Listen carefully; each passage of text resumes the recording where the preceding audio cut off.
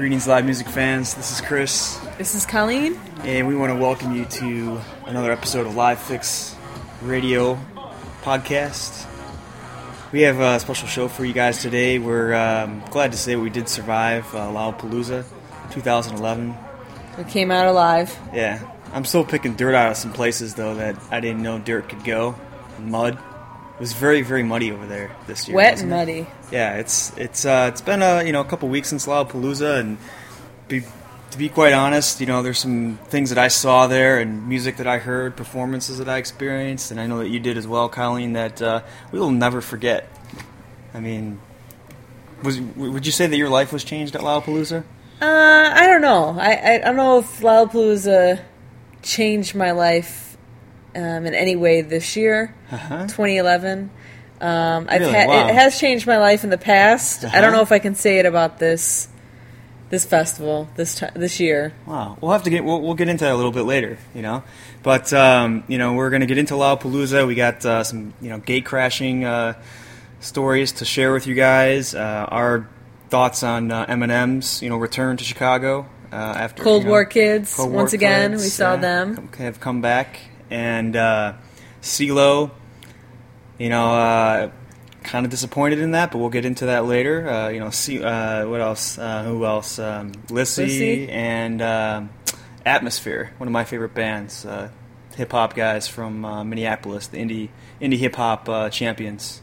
So, but now we're going to spend a little bit of time now on one concert news story that you've probably heard about this by now. If you haven't, we're going to talk about the Sugarland concert in the Indiana State Fair with the stage collapse. And as of this recording, there's been 6 concert fans that have died, and about 45 or more that have been injured when the stage very collapsed. Tragic experience for the people who saw what happened, and then the people that actually were in there. Very tragic. And if you get a chance, check out the video on Live Fix.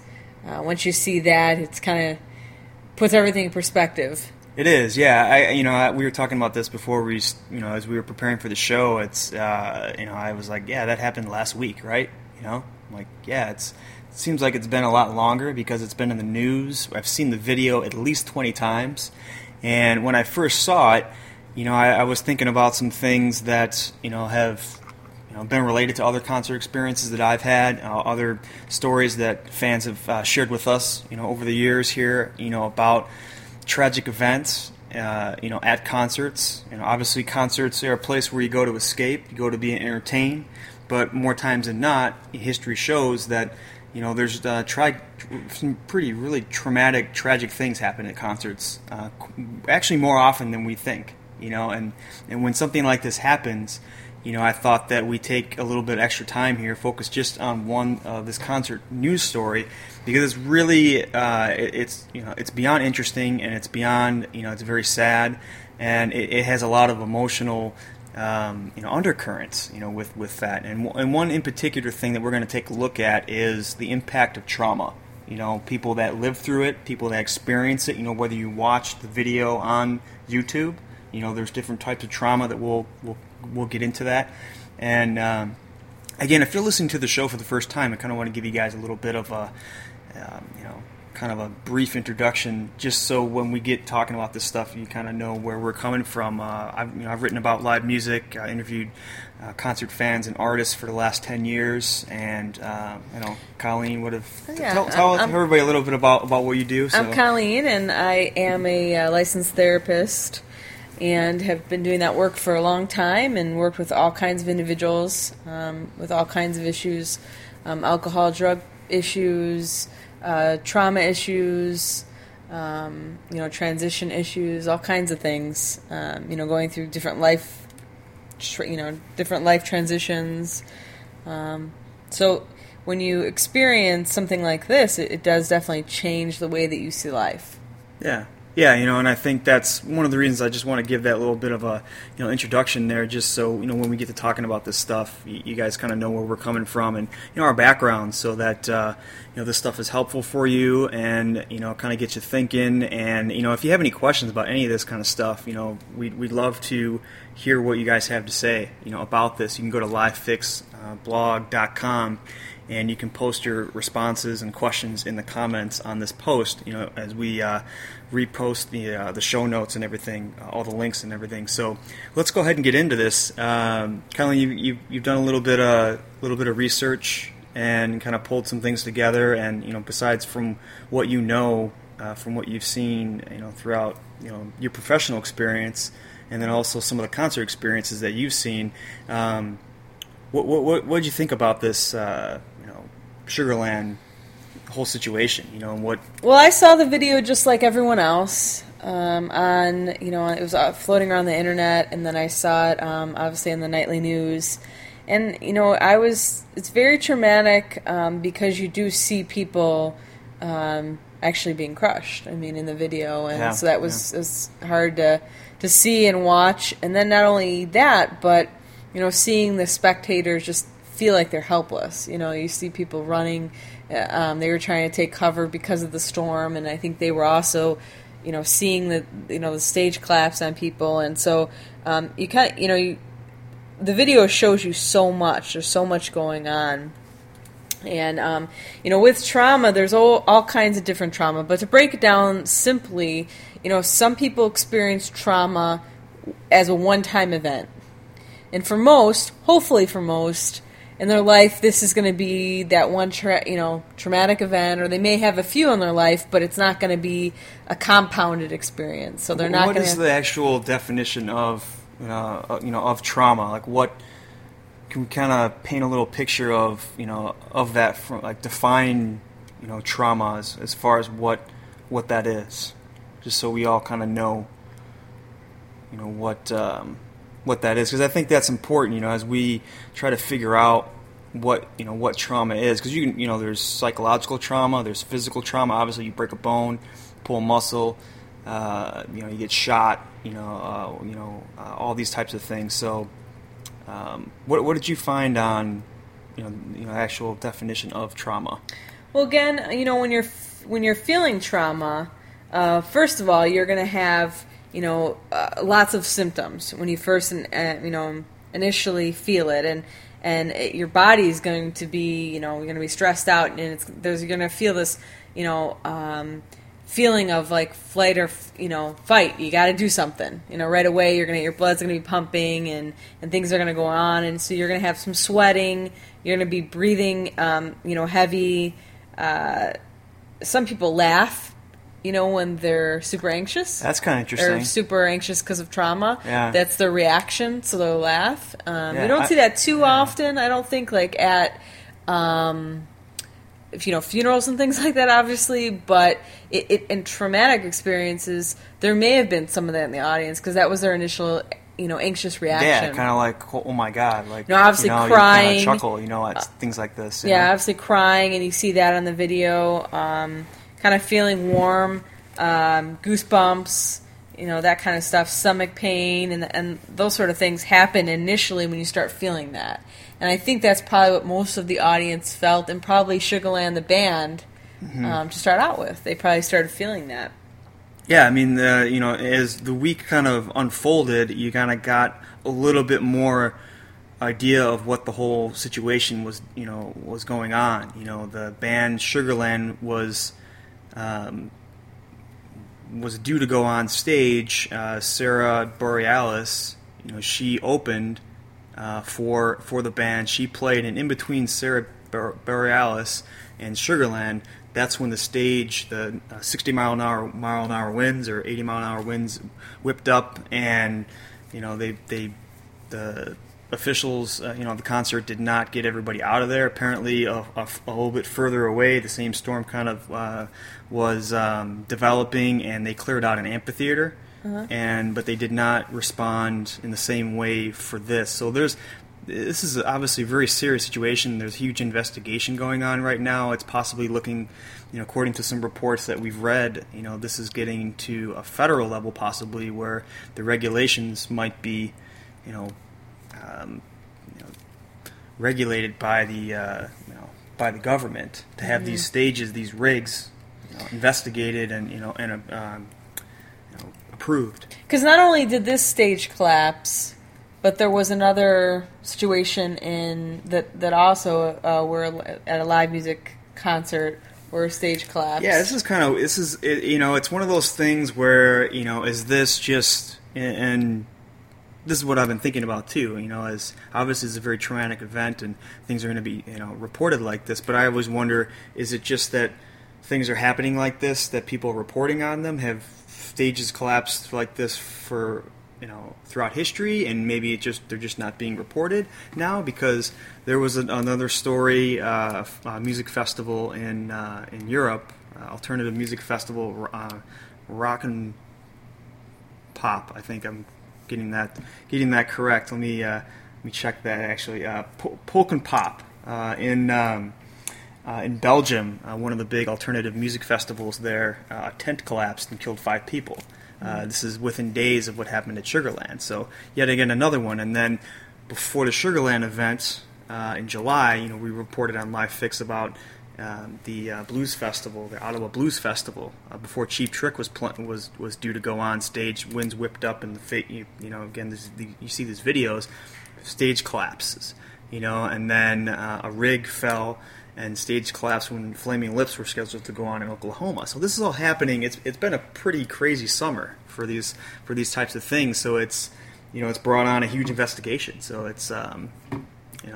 Well, it's a scary thought. If you're a fan and you want to experience something fun, you want to you a lot of these tickets aren't cheap.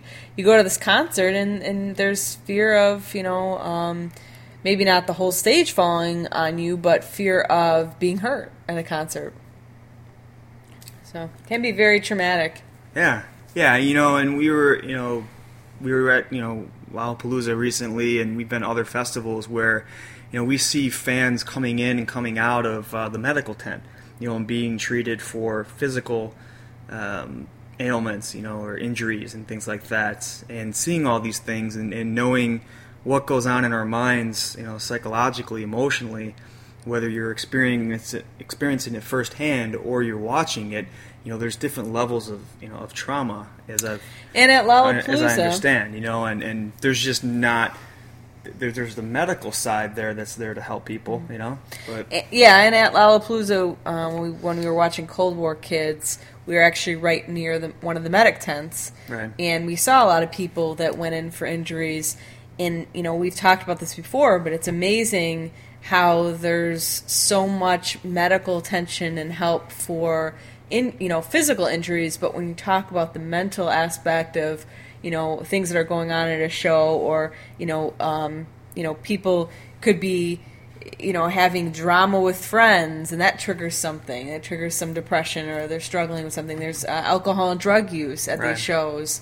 And I've seen it. I've seen it going to shows, and I'm sure we can interview 10, other people that were at Lollapalooza, that there were some mental health issues or people that were struggling during that show. And I know I had an opportunity to talk to a few people who were under the influence, and they were not doing well. They were not doing well. There was a few people that were crying and all kinds of stuff. So I really think that they need to come up with that and think about that. Yeah, there's all this talking about all these different things happens with these traumatic things happening at shows. Reminds me of what happened last year with the Swell season. The duo who's they're featured in the movie Once. And last year, the Swell season was playing a show in San Francisco, and was in kind of an open venue where fans could watch from stands, and you could actually see it from tops of buildings and things like that. I'm not quite sure how it's set up, but in any case, one fan climbed up from the back of the rig. We could watch it from like a top of a building or something like that, and he actually jumped off this ledge and committed suicide and landed right on the stage. and died right there in front of all the fans, right in the middle of the show. And after that happened, there were these fans that obviously, had a terrible, traumatic experience. And what was striking to me is that a couple days after the show, the band, obviously put a statement on their website, and then they offer, and I've never really seen this before. I've seen it a couple times, but the band actually offered free counseling sessions. They partnered with a group called Cara, which is a grief support counseling organization in San Francisco, and offered free grief counseling sessions to all the fans there. That experience. Which is probably very helpful for those fans. You just don't see that a lot at shows, but people are having that, Shows can be a very powerful experience either way. It can be very powerful in a positive way and inspiring. I mean, how many artists do we interview that say this artist inspired me when I went to their live show? I mean, you hear that through almost everyone's stories, musician stories, is they went to another live show and it inspired them, and after that day, it changed their life. And I mean, how many people say that they saw Michael Jackson and it changed their life, right. live? And so then, but the opposite can happen. You can go to a show like Sugarland, or go to shows where there's fighting and things happen.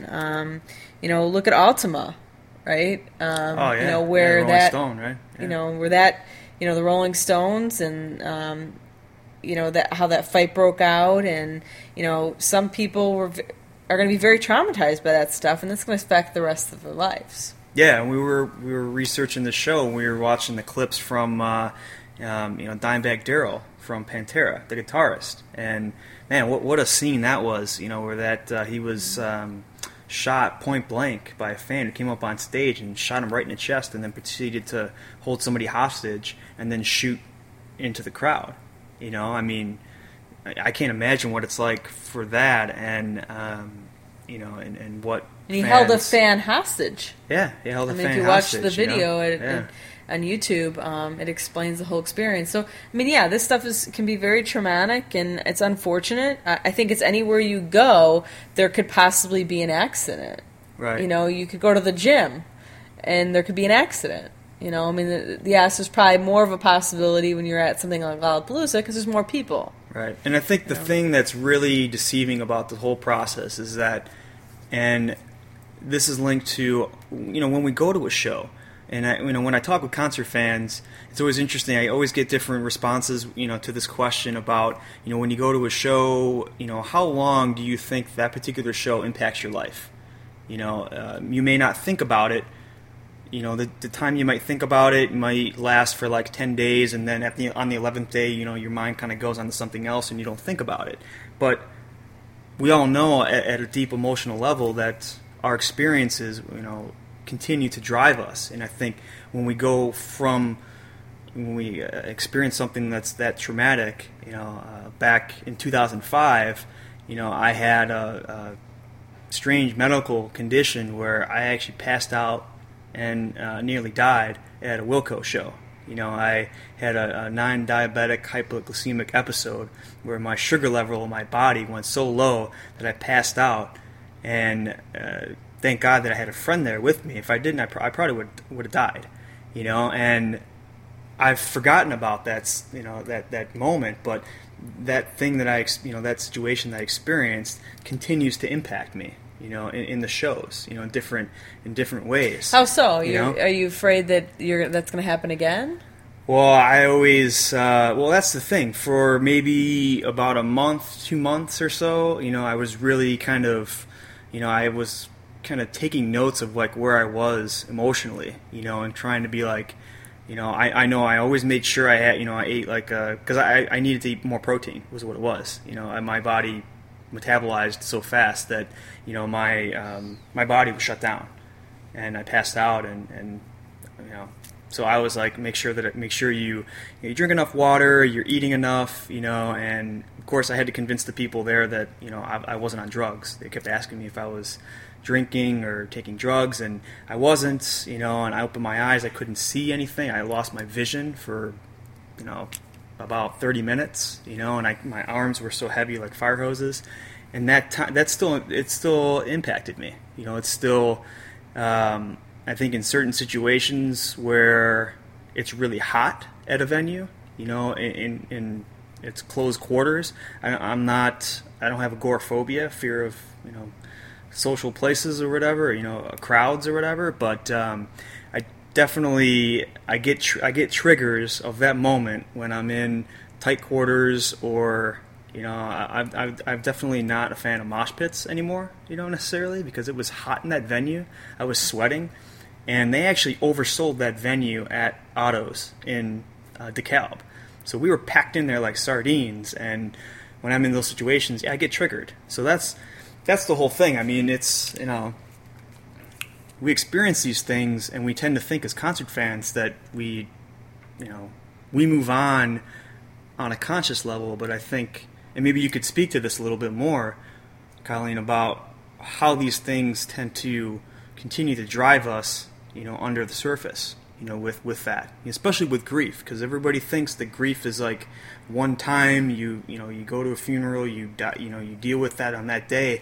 Nobody else wants to talk about it, but it's going to be pretty interesting to watch these fans who experience this thing at Sugarland. Like, how does that experience continue to shape their life? When a traumatic experience happens, you tend to become hypervigilant, so you take on what is there. Hypervigilant? Yeah, I mean, you notice everything that's going on at that moment because your senses are heightened, your mind is heightened. Again, it's a fight or flight reaction, so you remember everything that goes on, but also those things that you remembered can also be triggers or cues, whatever you want, whatever word you prefer to use. But when you are at a venue, so let's say Sugarland, the experience of Sugarland, maybe if you're outside at a concert again and it's windy, you may remember that day that you were at the Sugarland concert and that tragedy happened. Or maybe... Do you think you might be having those those thoughts and triggers and may not know like what that's coming from? Probably two different ways, right? You might get those experiences might flash in your mind, but you might do that and you might be freaking out and you might not know why, but down deep it could something be from that experience. It's right? possible. Most people, they know what that's from, and they can, like for you, when you're in those close quarters, you're starting to get hot in there, and you're in the middle and smashed between a bunch of people, and it's starting to get crowded. You're going to start feeling some probably anxiety and start thinking of that experience. All right. So someone might listen to, kind of on the flip side of that. I mean, do you think it's like, somebody who experienced that might have a hard time listening to the Sugarland, fan goes to that show, they love the Sugarland album. Now after this show, they might not want to listen to Sugarland because it takes them to a place where they don't want to experience that. Or do you think it's maybe on the other side where they find comfort in that music because of the association with that? It could go either way. The other piece about having a traumatic event occur and you witnessing it, or being or the traumatic event being you, everyone reacts different to it, and scientists are not clear as to why that is. They're still doing a lot of research on it, but I could experience something and it not bother me. There's probably people in that Sugarland audience. They left there. They weren't changed. They just went about their lives and correct. They didn't change their life. They don't have any daily thoughts of it. They moved on. And then there's people that went to the Sugarland concert and it will forever change them, and it will forever affect their life. So, and they don't know why that. Researchers don't know why that happens, but they do believe that there's something to do with the brain, and everyone has sort of the brain is wired differently. So they may, they're thinking that possibly, someone may be their brain just is more susceptible to absorbing trauma than another brain. So they're different on a fundamental cognitive level, as far as how their brain is developed. Yeah, I mean, or how it was created, or what they've experienced so far in their life. Right, and again. There's a lot of research in trauma right now because we have a lot of vets coming back from Afghanistan and from the war, and they're coming back and they have a lot of trauma and PTSD. So there's a lot of research right now in that, and so they're finding out more, and hopefully one day they'll kind of know how we can guard ourselves maybe from traumatic events. So there's maybe some things we can do when we're starting to experience that. That's interesting. I mean, that's that's another topic for another show. To kind of get into that, and the similarities, between that. But the reason we want to talk about this is, obviously it's a concert situation, and it's an emotional thing, and I think it's it's important to look at this and go, how are those concert fans, obviously those 45 ones that were injured, and then that next level, people that were there at the show, and then that next level, the people that are watching it on YouTube, and then, it's just this, you kind of relive it, and you process it or you don't process it, and there's, I was thought about the survival guilt that gets associated with that. I can't imagine people not having that on some level, with what they experienced. Because what was interesting about this, there's two main videos that got published, and kind of went viral really quickly. One where the stage was falling down, and then the other one where the fans, boom, the stage falls, and the fans rush to help actually pick up try the stage. And push the stage up, and you can see people trapped underneath this thing, and you see people, instantaneously, instinctually, respond to the situation, and you just see them try and do that. And there were a lot of nurses and doctors at this concert, right? Because I did do some Google searches, and there was actually a doctor from a hospital in Chicagoland that went and talked about what he saw and how he responded to. He jumped right in and tried to save and help people. Yeah, so it's that's what we're that's all we're going to talk about, for right now. But we're going to continue to follow the story. It's getting bigger, and there's some other stories that are developing on here. Right now I know that Sugarland, they obviously postponed their show the day after that in Iowa, and they held a separate private memorial for the fans that were killed. And I believe you told me earlier, Kyle, that they did a tribute song of some sort or something. You were telling me. They did a couple things on stage. They didn't actually mention anything on stage. It was about 3 shows after, and there was a Utah concert just recently, and it was 3 shows after the tragedy, and they didn't say much on stage, and but they did do a couple tribute songs. Mm-hmm. Yeah, so our hearts, our thoughts and prayers, obviously go out to the fans that died, and the families that are dealing with this. And if you're listening to this and you were there, or somebody who was there, we would love to have you on the show and to share your story, with us and your perspective and how you're doing. And I hope everybody that's experienced this thing and was a part of it, I hope you're doing okay and you're taking care of yourself and getting the help and everything that you need. But we're going to continue to cover this story and stories like this, just obviously because it's impacting concert fans. So thanks for listening, and we're going to take a short break. We're going to play some music for you guys, and we'll come back and we're going to talk Lollapalooza, right, Colleen? Yep, Lollapalooza. So 2011. All right, we'll come back in just a minute. Hang on, guys. Thanks. Thank you. I am sure that by now all of you are well aware of the tragedy that occurred at the Indiana State Fair on Saturday. Moments before we were about to take the stage, a huge gust of wind blew in and collapsed the entire stage, wounding over 40 people and killing 5.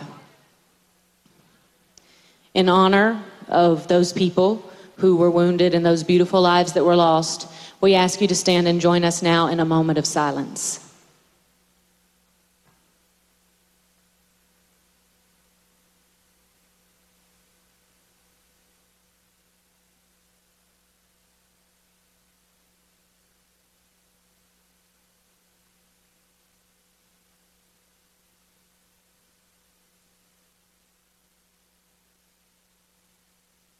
Is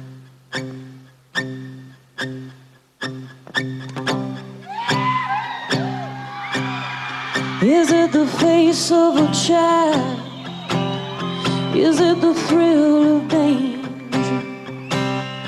Is it the kindness we see in the eyes of a stranger?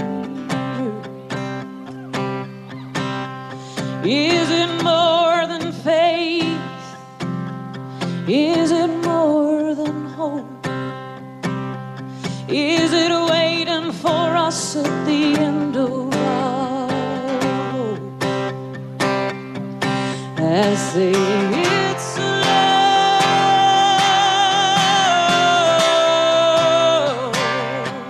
I say it's love.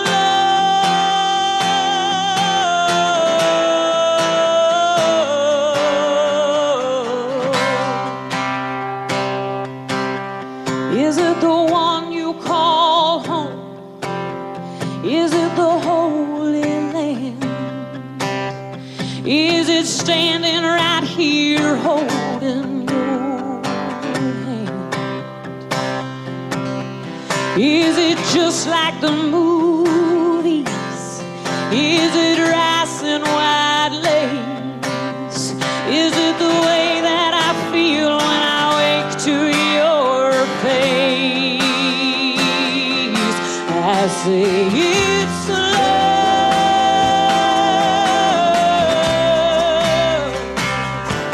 I say it's love.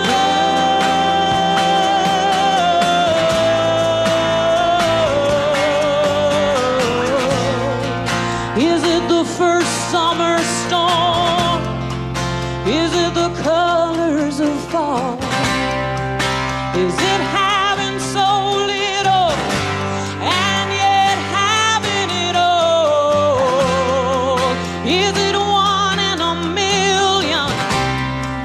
Is it a chance to belong? Is it standing right here singing this song?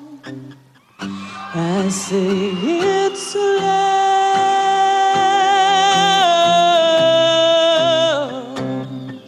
I say it's love.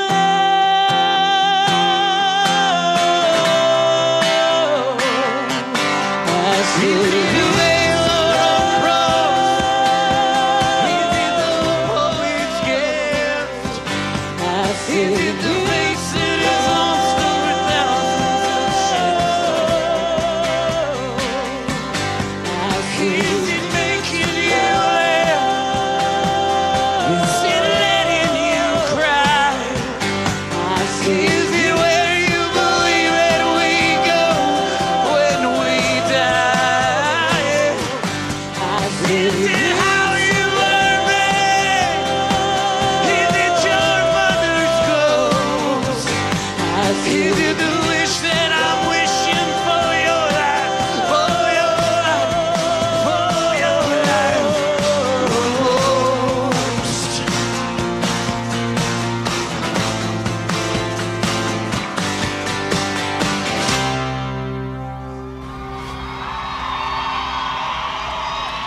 Thank you.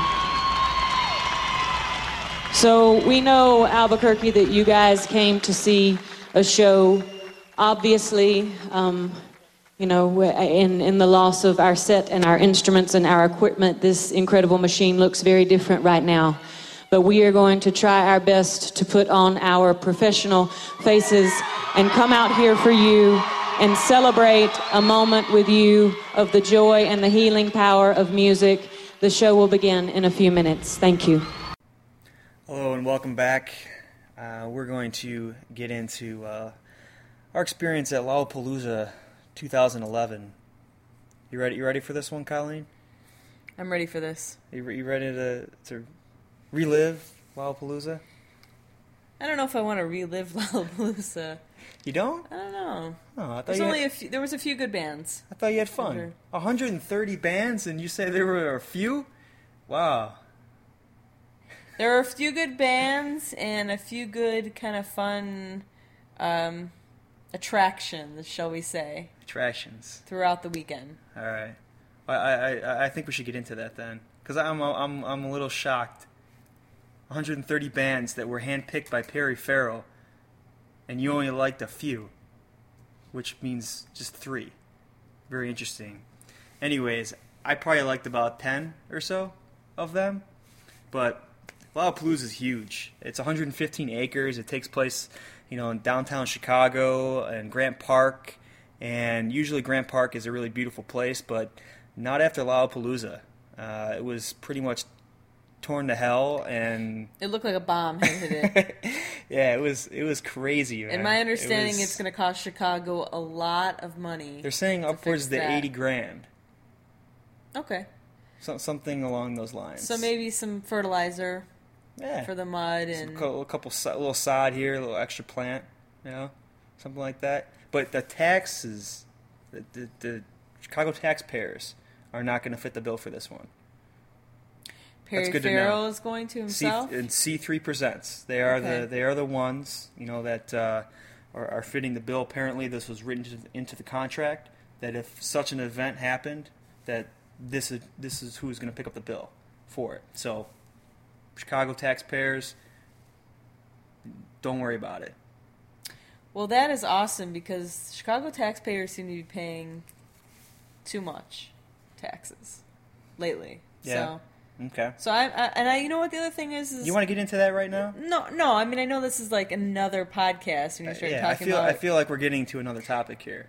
People want to hear Chicago about the music. politics. People want to hear about the music. But I have to say though, it's awesome that Chicago has this every year because it does bring in a lot of income to the city. Oh yeah, there's a lot of money. I'm glad you brought that up because there were a lot of conversations that I was having with people.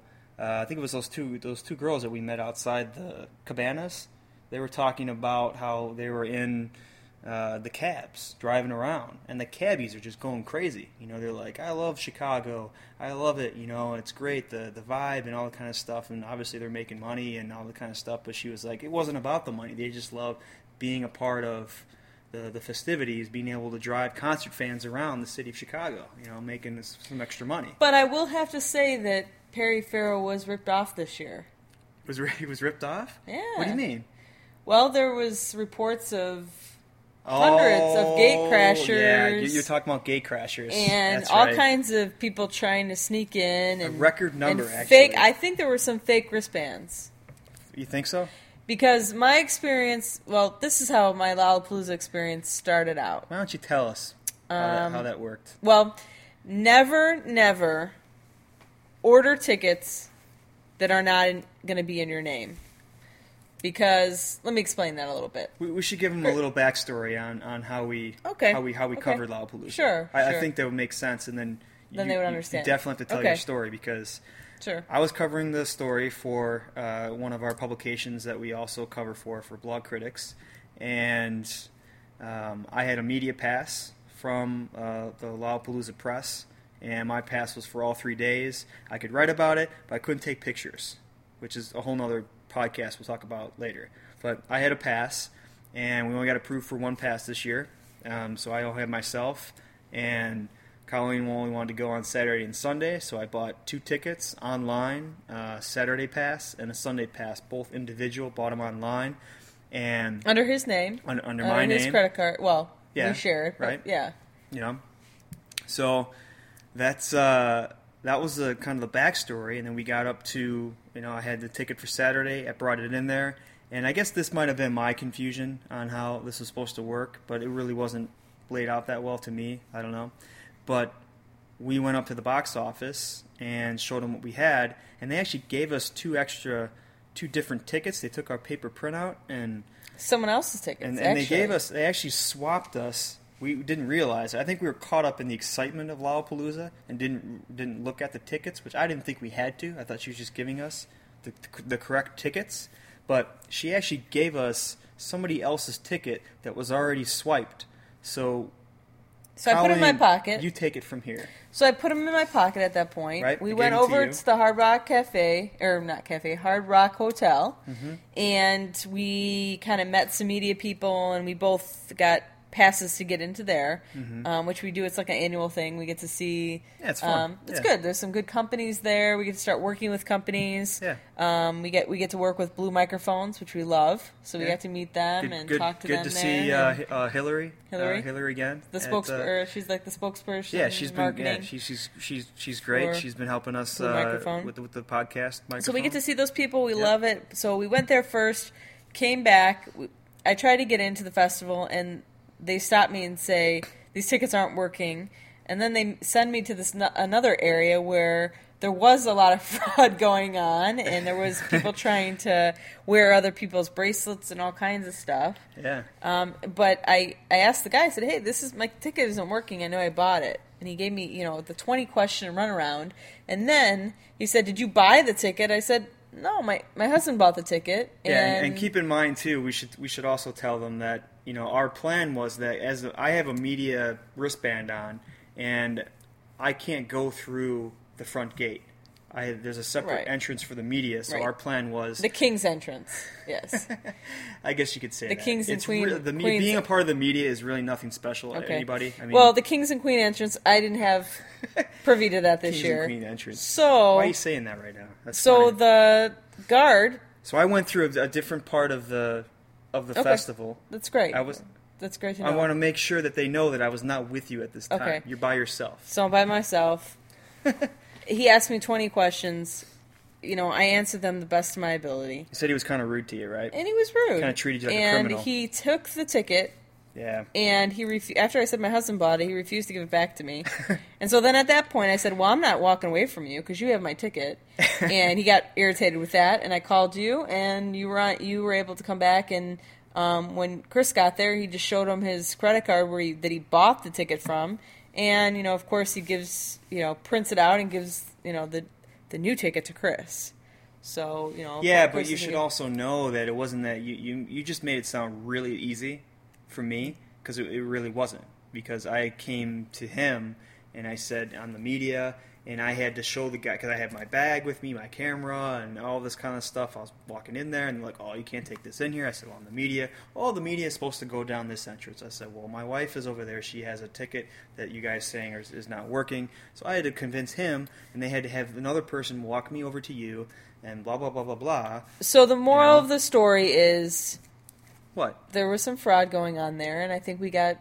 You're caught in the middle of it. Yeah, there was definitely some duplicate tickets that were getting printed up, and a lot of people were, got caught in the middle of that. The wristbands are great, but a lot of people can take them off and then give them to their friend. Yeah, and I think that causes some problems if they didn't initially buy it. So I saw some of that, and then there was the gate crashers. Oh yeah, the gate crashers. There was a lot of gate crashers. I did not personally see any gate crashers, but if you look on YouTube. There's a whole bunch of videos. If you Google, search under Gate Crashers 2011 Lollapalooza, you're gonna and especially look up police brutality at Lollapalooza 2011. There's a lot going on besides music. A lot of videos. A lot going on besides music. You want to get the full picture of Lollapalooza besides just the concerts, what's going on stage. Go to YouTube and search Gate Crashers 2011 Lollapalooza or police brutality, and you're going to pull up a lot of interesting videos. And I can tell you from firsthand, I was there. While I was interviewing an artist backstage at the press area, it was right up against the kind of one of the first breaches.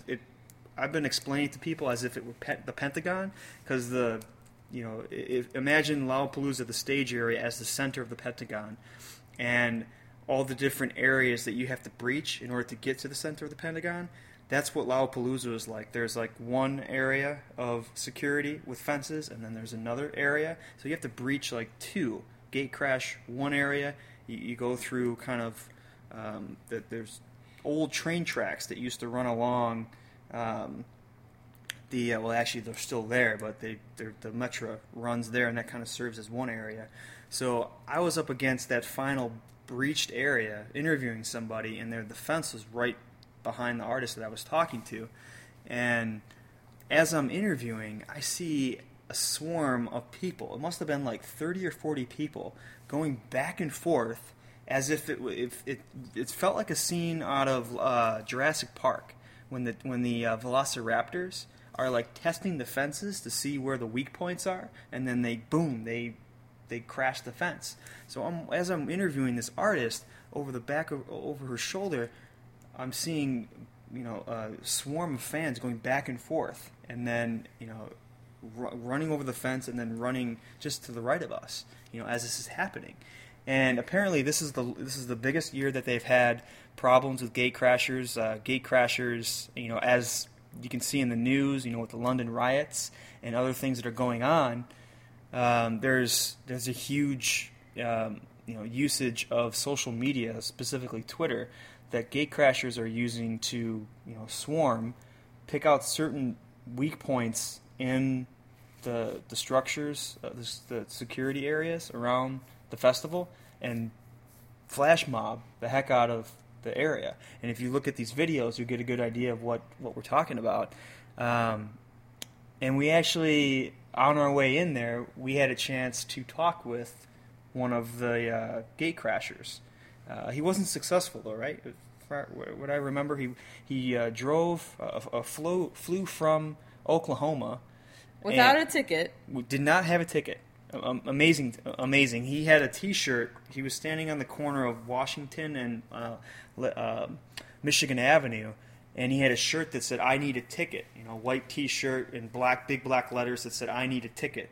So I'm like, oh, we got to stop and talk to this guy. So I asked him a couple questions, and he said, "I came to Lollapalooza, flew from Oklahoma, and I don't have a ticket." And he had actually studied Lollapalooza, and he had attempted to break in the previous day by figuring out where the vendors were coming in, and watched I believe it was a pizza vendor. He saw that they were handing out T-shirts, so he jumped the fence, grabbed a T-shirt off of the truck, put it on, and then proceeded to grab a pizza and act as if he was walking in as one of the vendors carrying in pizza to the concert venue. And as the gate crashers are getting smarter, concert evolution, I guess, like psychological evolution. The security. You mean concert security? Concert security have gotten a little smarter. I've gotten smarter. Yes, Well, that makes sense because Lollapalooza's been around for a while, so that makes sense. But we're looking at the gate crashers seem to always be one step ahead of security. There seems to be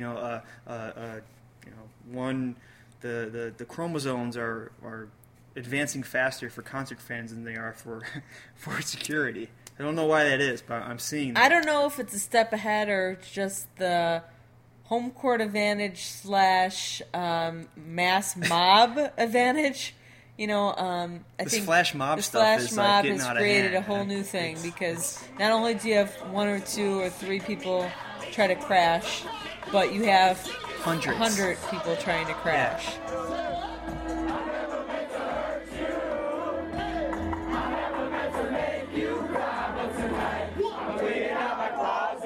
One more time. Sorry, mama. I never meant to hurt you. I never meant to make you cry. But tonight, I'm cleaning out my closet.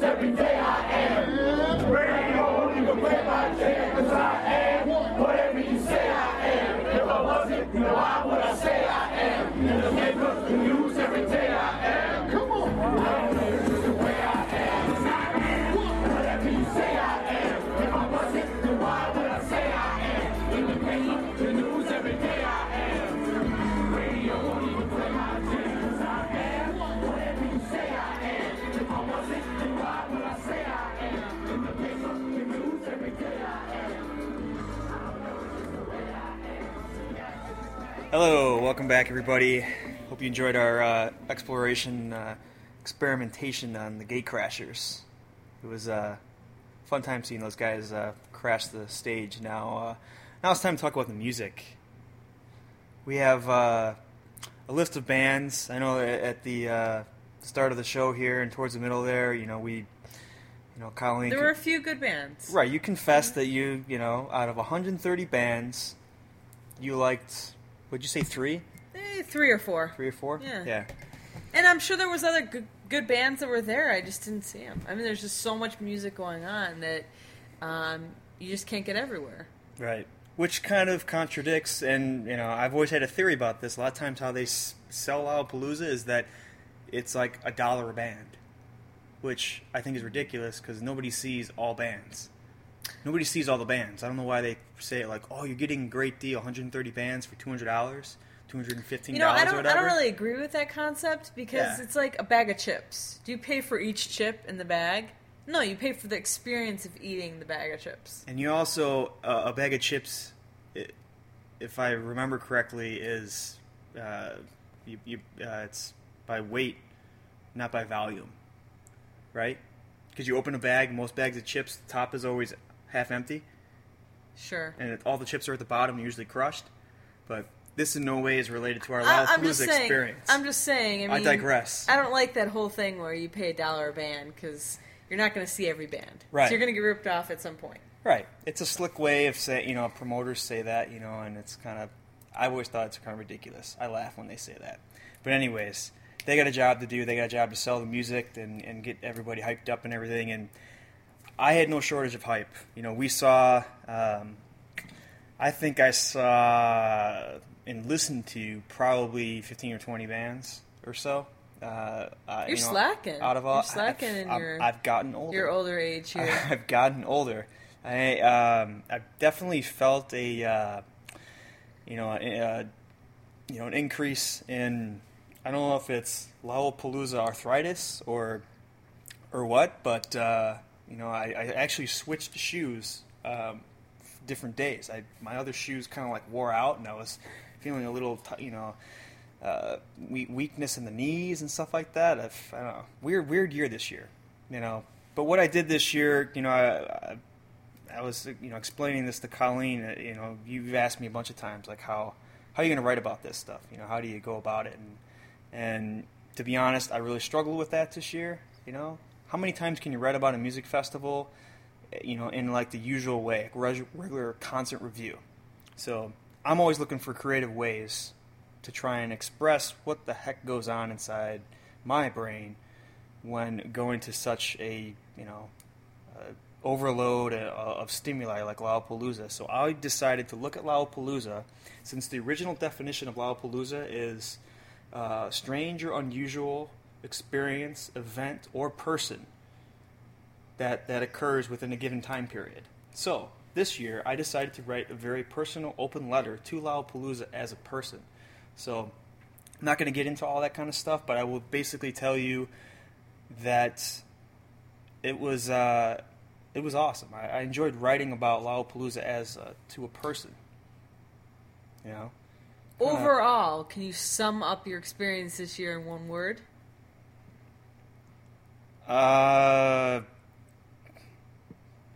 No, I can't.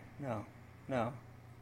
It actually took me 2,000 words. The review that I wrote was 2,000 words. I will say... How can you ask me to sum it up in one word? My one word... That's cruel. ...is soggy. Soggy. Oh, mud people. There we go. Mud people. It's a hyphen, if that's okay. It's one word. Mud people. Because when Lollapalooza started to lag, like the intensity of the shows, I was glad that it started to downpour, because it just transformed the whole Grant Park Festival, the grounds, into this like strange and creature mud people filled kind of like Something world. Wicked This Way Comes. Something Wicked This Way Comes. The book. Yeah, Ray Bradbury. You're throwing down Ray Bradbury references. This is. Well, I'm just saying. You guys are getting a treat here, everybody. As soon as it started raining, it did become kind of like a different place. Yeah, it transformed everything. Like, I don't know what the combination of rain, dirt and live music people kind of felt like kids again.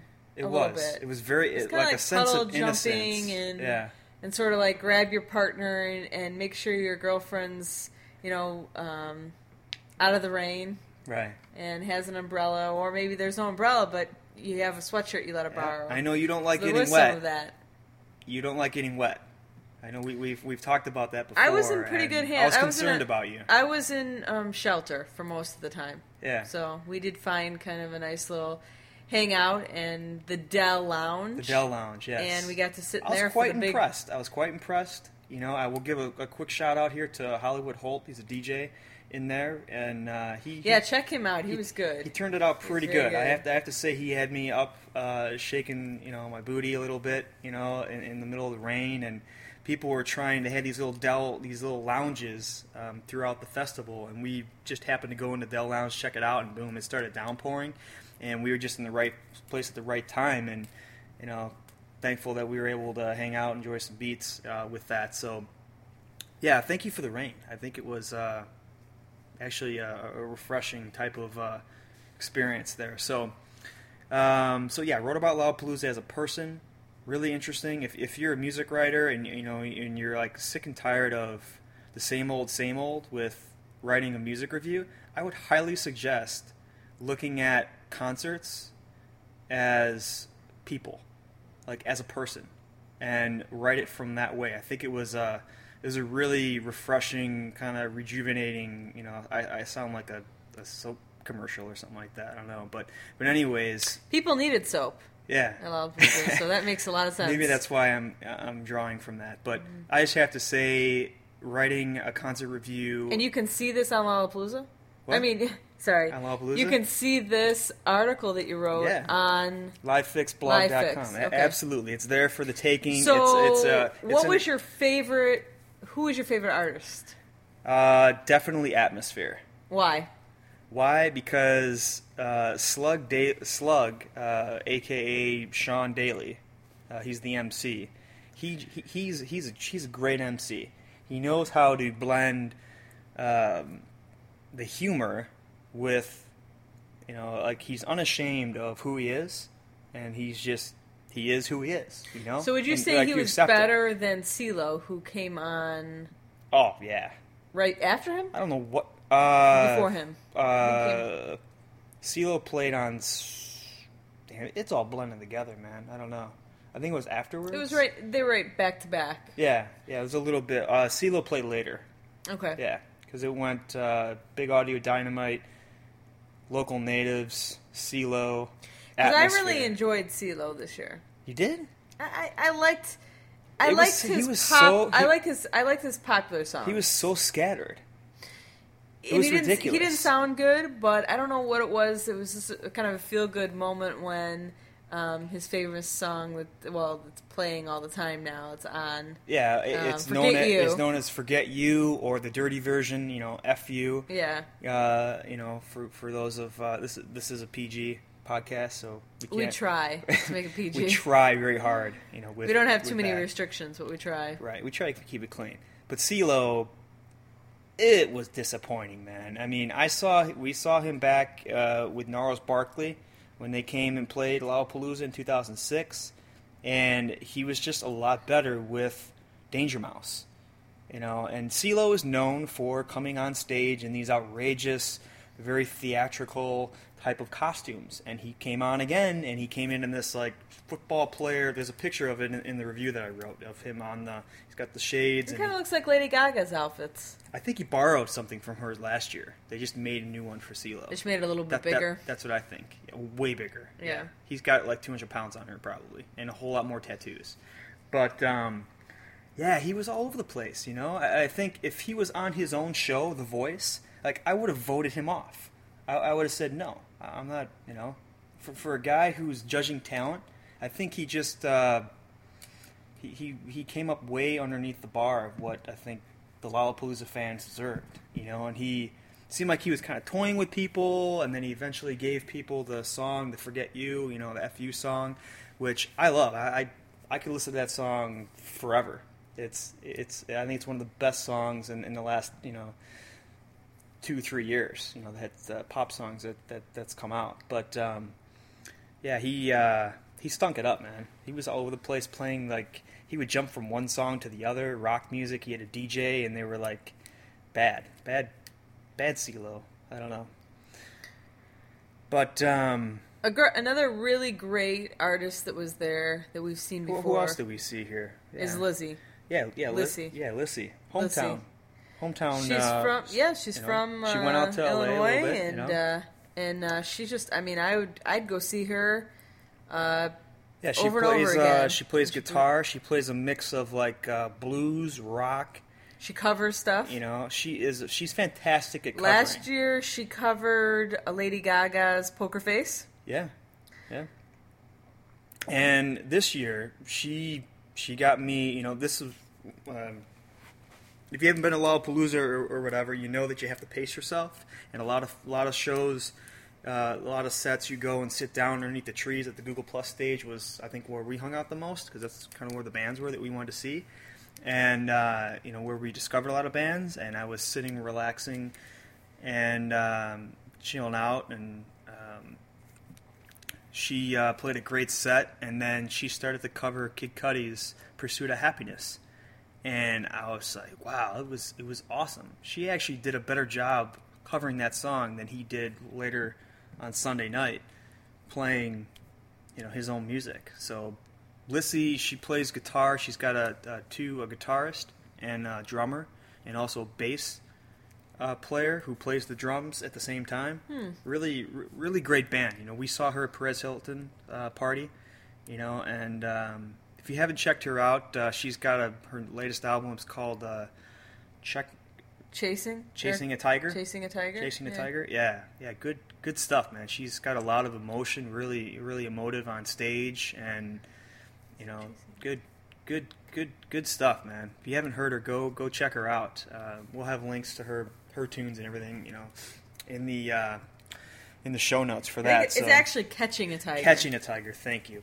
Thank God for the internet. But yeah. So yeah, CeeLo, Lissy, Atmosphere. And can I just say one quick thing about Atmosphere? Those guys rock. They're awesome. They're from Minneapolis. They're a duo. They've kind of expanded their band, but they're known as Slug. Sean Daly's the MC, and Anthony Davis, he's the DJ who's done the beats and everything. And Davis has recently joined Atmosphere touring the last 2 years. He never went out; he just did the producing and everything. And they just kill it live. Like Sean Daly, he's got a wicked sense of humor, and he's really funny, and he is who he is on stage. And he just had everybody. There's this one image. There's a song called "Should Have Known," and there's an image. It was actually the song that we opened this show with is Atmosphere, if you're wondering who that was. I don't know if we mentioned that. But there was a part in the show, I was up on the bank of Grant Park and just had a chance to really see them open it up. So it was good. And, unfortunately... What was the worst artist that you saw this year? The worst artist? The worst. You got to do the best and the worst. Why are you asking me all the questions? You saw more bands than me. You had a more, I think, positive, optimistic stance on Lollapalooza. I tried because I had a little bit of a problem, and Live Fix listeners, this one's for you. Is it a confession? No, it's a call for help. Oh, call for help. Okay. I experienced some distress at Lollapalooza. I've never lost anything at a concert before, and I lost something at Lollapalooza. And your mind? Something else. I always lose my mind. But yeah, I lost something, and it's still, you can kind of hear it in my voice. I'm still, dealing with the separation. I guess it's separation anxiety, from that. But what happened on Friday night? I lost my Blue microphone, Mikey, and my iPod Nano. And the reason that's a huge loss for me is that I actually used those two devices to record artist interviews and fan interviews during the day. and I've used those for many shows to record, different shows. Let's look on the positive side. Yeah? Okay. I don't know if you're familiar with the Lost Paris tapes. You're talking about... You making a Jim Morrison reference? Well, I'm just saying, the Jim Morrison had these Lost Paris tapes that were floating around. They were supposedly his last recorded session. Okay? What I'm trying to say... Wait. I'm not trying to compare... Are you trying to compare me to Jim Morrison? No, I'm not trying to compare you... I want to stop you right there. I would not try to compare you to Jim Morrison. Thank you, but wow. But what I'm trying to say is that someday... I love those Lost Paris tapes. Someday... Those are pretty funny. Those interviews may be like a hot commodity someday. Yeah. They may be, you may see them on the internet one day of, this is an interview with so-and-so. And if we hear your voice, we know it's you. Yeah, so but there's a prerequisite for that, though. It means that I have to become famous of something and, like, worldly important to the rest of the world, right? Possibly. I don't know. These days, you don't have to do too much to be famous. And I'm past 27. I'm past the 27 club, so I don't know if the chances of that happening. I'm trying to look at the positive. I appreciate that. Maybe someday they will come out and we'll be excited and happy and we'll have found the lost interviews. I'm going to call them the Lost Lala interviews. I would love the fact, Actually, you know what sounds better? The Lost Grant Park interviews. Yeah. The last chance that I saw them, I was reviewing my interviews for the day. I was enjoying Bright Eyes set. Awesome guys from Nebraska, I believe. So if anyone has his Mikey and iPod or iPod Touch, and not iPod, just an iPod, not Nano. So if you have them, just send us the links. Or just send us the MP3s. You can keep the other stuff. Send us the MP3s. That's what I say. No, send me the Mikey. My Mikey. I record a lot of interviews with that thing, and it's got emotional value to it, man. If you can't tell me by my voice, I'm serious with this. Okay, well, hey. I'll tell you this. Send me the MP3s. I won't tell him. We really just kind of would like to have the interviews. And if you're from Apple and you're listening to this, we'd love to have you if send it. If you're Steve Jobs. Yeah, Steve Jobs, if you're listening to this. If you're listening to this, hey, it wouldn't hurt to Steve send Jobs us. has to be a live music fan, right? Possibly. I mean, come on. Dude's got to love live music. All I'm saying is if you got the MP3 player, send me the MP3s anonymously. I'm not going to send the FBI after you. Just send them to me. I'll give them to Chris, and we'll call it a deal. Yeah, it'll be like Jim DeRogatis, how he got those anonymous sex tapes from R. Kelly. They just appeared right at his door. Yeah. He didn't know who they were, what they were. Maybe that's not a great comparison, but, in any case, the last time that I saw them, I was enjoying Bright Eyes by the Bud Light stage, right by the perimeter fence by the VIP lounge. If you found something, it's a felt bag. It had a Nano in it, and it had a blue microphone, little attachment, little square microphone. Who did you interview on there? Kate Diaz. One of my individual from concert insurance place, representative. They insure the Lollapalooza, and the band Kids These Days from Chicago. Fantastic interviews. I wish that I had those recordings again, in that phrase, or in that format. And my plan was to play them here on the show with you guys. So, we'll definitely reach out to Kate Diaz and those guys again, and we'll share them here. But there's just something about recording it right there on Lollapalooza and on the grounds, and they had a certain energy to them, so it kills me. But in any case, if you guys see it, I'd love to send them in to. So that was the worst part of your experience. Yeah, I would have to say. So I think we covered everything. I mean, we talked about the worst, the best. No, not quite. Marshall Mathers. Ah, yeah. We can't end this show without talking about Marshall Mathers. Can't forget him. And I don't know if you want, before we get into that, you want to talk real quick about Cold World Kids? Sure, you love them. Sure, one of my favorite. That's your band. I mean, one of my favorite bands. I've seen them 3 times now. About three times, maybe 4 times. Yeah, 3 times. Three, 4. And I just love them. I don't know what it is. I think it's their lyric. They're just really gritty, and I feel them. They're real. They're talking about real stuff and things they're struggling with, but they make them sound great. I don't know. They make them sound like pop songs almost. I mean, I wouldn't consider them a pop band, but they're just really good. They refer to themselves as soul punk. Okay, soul punk. They're catchy. I like them. Yeah. So we got to see them. That was right after the rain, and so it was just perfect. It was a perfect time, and we didn't get too close. No, because there's puddles and mud, and the Google Plus stage turned into like Lake Google Plus. Yeah, you needed a boat in order to get around the stage. And so I just got to hear them. I heard a couple good songs, and it was totally worth the wait because we waited a little bit for them to clean off the stage from the water. Now there was a little funny moment before Cold War Kids. Can you tell everybody about that? Yeah, because that was one of the funniest moments of Lollapalooza. Okay, this is the funniest moment. There's big funny moments, and it was kind of like a funny micro moment. Okay, like you kind of had to be there, but tell everybody. Well. When they first came on the stage, they said, "Welcome, everyone. This is Foo Fighters." Yeah. And the girl that was directly in front of me started walking towards them, and she goes to her friend, "What? This is Foo Fighters? I hate Foo Fighters." And she started walking away. Yeah, she walked away. She walked away to another stage. She believed that those were the Foo Fighters. She was pissed. And Nathan Willett, I believe, is the lead singer. Uh-huh.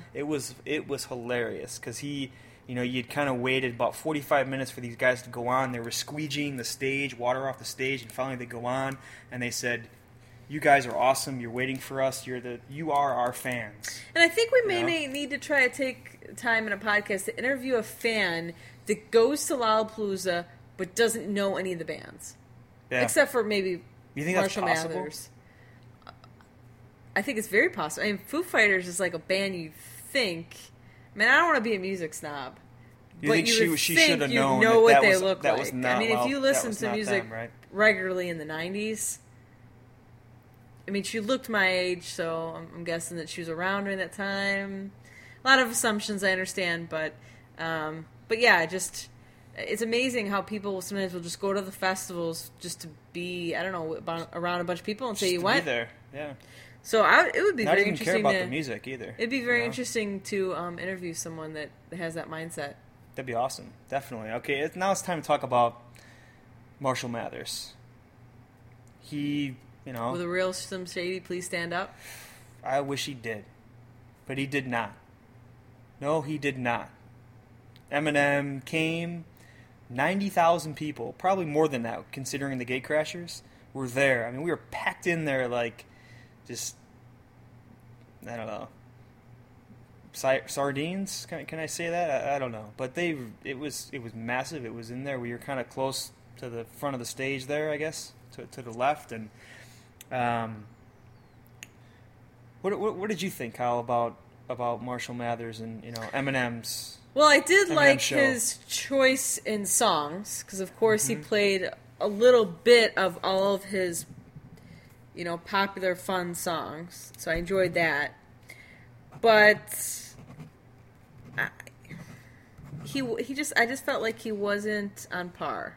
Yeah. He didn't look, to me, he didn't look healthy. I mean, he lost a lot of weight. He looked unhealthy to you. He looked like he lost a lot of weight, skinny, from when I've seen him, But he looked strong. I mean, he looked healthy. Maybe he has lost some weight. Yeah, I mean, he didn't have the energy on stage that I would think he would. Yeah, and I think he relied a lot on. I mean, it was. Don't get me wrong. It was fun to see. Bruno Mars came out for Lighters, and Skylar Grey came out. He had the new project that he's doing, Bad Meets Evil, and they're both on that, and obviously Love to Lie, I think. Is Love the Way You Lie, is with Rihanna, is on there, Rihanna. And they've had different people sing that song, but he relied a lot on people. It was like a bad rap album with too many featured people and not enough of the actual artist himself. It was like there was a disconnect. I felt like there was a disconnect from his own words. He seemed uncomfortable, and again, I applaud him for what he's doing, and I totally support, his sobriety and doing what he's doing, not on drugs, and, being able, he said something to Anderson Cooper in an interview on 60 Minutes back in March, and ever since I saw that interview, I was really looking forward to the show and seeing what he was like during the show, because during that interview with Anderson Cooper, he told Anderson Cooper that he no longer sees his fans as one big blur. And he said that while he was on drugs and taking the pain medication and the alcohol and all that kind of stuff, he would do that to cope with the anxieties of playing live. And all the all the anxieties that go along with that situation. And because of that, when he would perform, the fans would just be a blur, and he wouldn't be able to see them. And I thought it was really profound for him to say something like that and say now, doesn't have the drugs, doesn't have the alcohol. He's learned to kind of somewhat be comfortable in his skin, because he seemed pretty nervous, or just not comfortable, on stage. But I was expecting him to get a little bit more personal. We've seen some pretty awesome shows on that stage at Lollapalooza. Oh, yeah. We've seen some Lady Gaga herself. The bar is pretty high. We saw Kanye West. Yeah. Chicago's his hometown, so he put on, an amazing show. One of the most personal, real, vulnerable shows that I've probably ever seen before, And it's unfortunate because a lot of people went to Lollapalooza to see Eminem, and I don't know. It'd be interesting to hear other people's opinions, but I think there was a lot of people that were kind of let down by his performance. It seemed like Girl Talk had kind of programmed his set, meaning that Eminem played all the hooks and snippets from his best songs, Without Me and all the other, hits and, Two Trailer Park Girls Going Around the Outside, all that jazz, and I loved it. I thought it was fun. He ended with 8 Mile, and had a cool background, video thing playing, and it was really cool. But Eminem is known for being a live master of freestyle battle rapping. That's how he came up. That's how he got his start in hip-hop. And I expected him to be a little bit more towards that. Why do you think wouldn't you rap about something about Chicago? If you're freestyle, you're from Detroit, which isn't too far from Chicago. They're kind of they're like sister cities or whatever people call that, the Midwest. Why wouldn't you come and represent, talk to the fans? I don't think he even once talked to the fans, and the one time he did was staged. Yeah, it was some kind of weird thing. He did this, make us nervous about how he's going to give up his sobriety by drinking a big bottle of vodka, which was actually water in a vodka bottle. And he had a jacket on, and he started to drink the water. And he, before he was doing that, he's like, "Do you guys think I should do this or no?" And people were like cheering, and it was like a really awkward moment. And he started to drink, and then like a cartoon character that drinks water and then is like shot through with bullets. He started to spew the water started out. To shoot in spouts out of his jacket, which was... It's just very disappointing. It was corny. Overall. It was pretty bad. And I was like, that's it? That's Eminem? That's what he has to give to us? And kind of disappointed, with that. But that pretty much, but thank God for the mud people, for the rain at Lollapalooza. They're celebrating 20 years of the festival, and who knows what the next 20 years will bring. Will the gate crashers come back next year? What will the evolution of the gate crashers look like? That's and how will they get in next year? What will what Perry Farrell is going to do to get more? Will there be a 300 bands play next year? Will it expand to Michigan Avenue? Yeah. Who knows? But as always, Lollapalooza for me in particular, was defined by the fans. Seeing the mud people, the gate crashers. We talked to a lot of fans while we took the Blue Line. It's the train that goes back and forth from Chicago to the suburbs, and we talked to a lot of fans on the train. A lot of fans have been there for the first time, and I just have to say, thank you to those fans for sharing your stories with me. Lollapalooza is so big you don't get to see everything, but I got to hear a lot about the fans. So if you guys were out there this year at Lollapalooza, we'd love to hear what your stories were like. And stay tuned, on the blog at livefixblog.com. We're going to be posting some pictures and more videos. Some links. Some links. We were talking about the trauma and Sugarland and all that kind of stuff. Stay tuned. Again, thanks for listening. And you guys be sure to tell us, how live music is changing your life, right? Right, Kyle? Yeah, how has live music changed your life this summer? Yeah. We'd love to hear. Yeah, awesome. So thanks, Glenn, for listening. If you got a comment, if you're listening to this in iTunes, go ahead, drop a comment, rate us. We'd love to get your feedback. Again, thanks for listening, and we'll see you guys next time.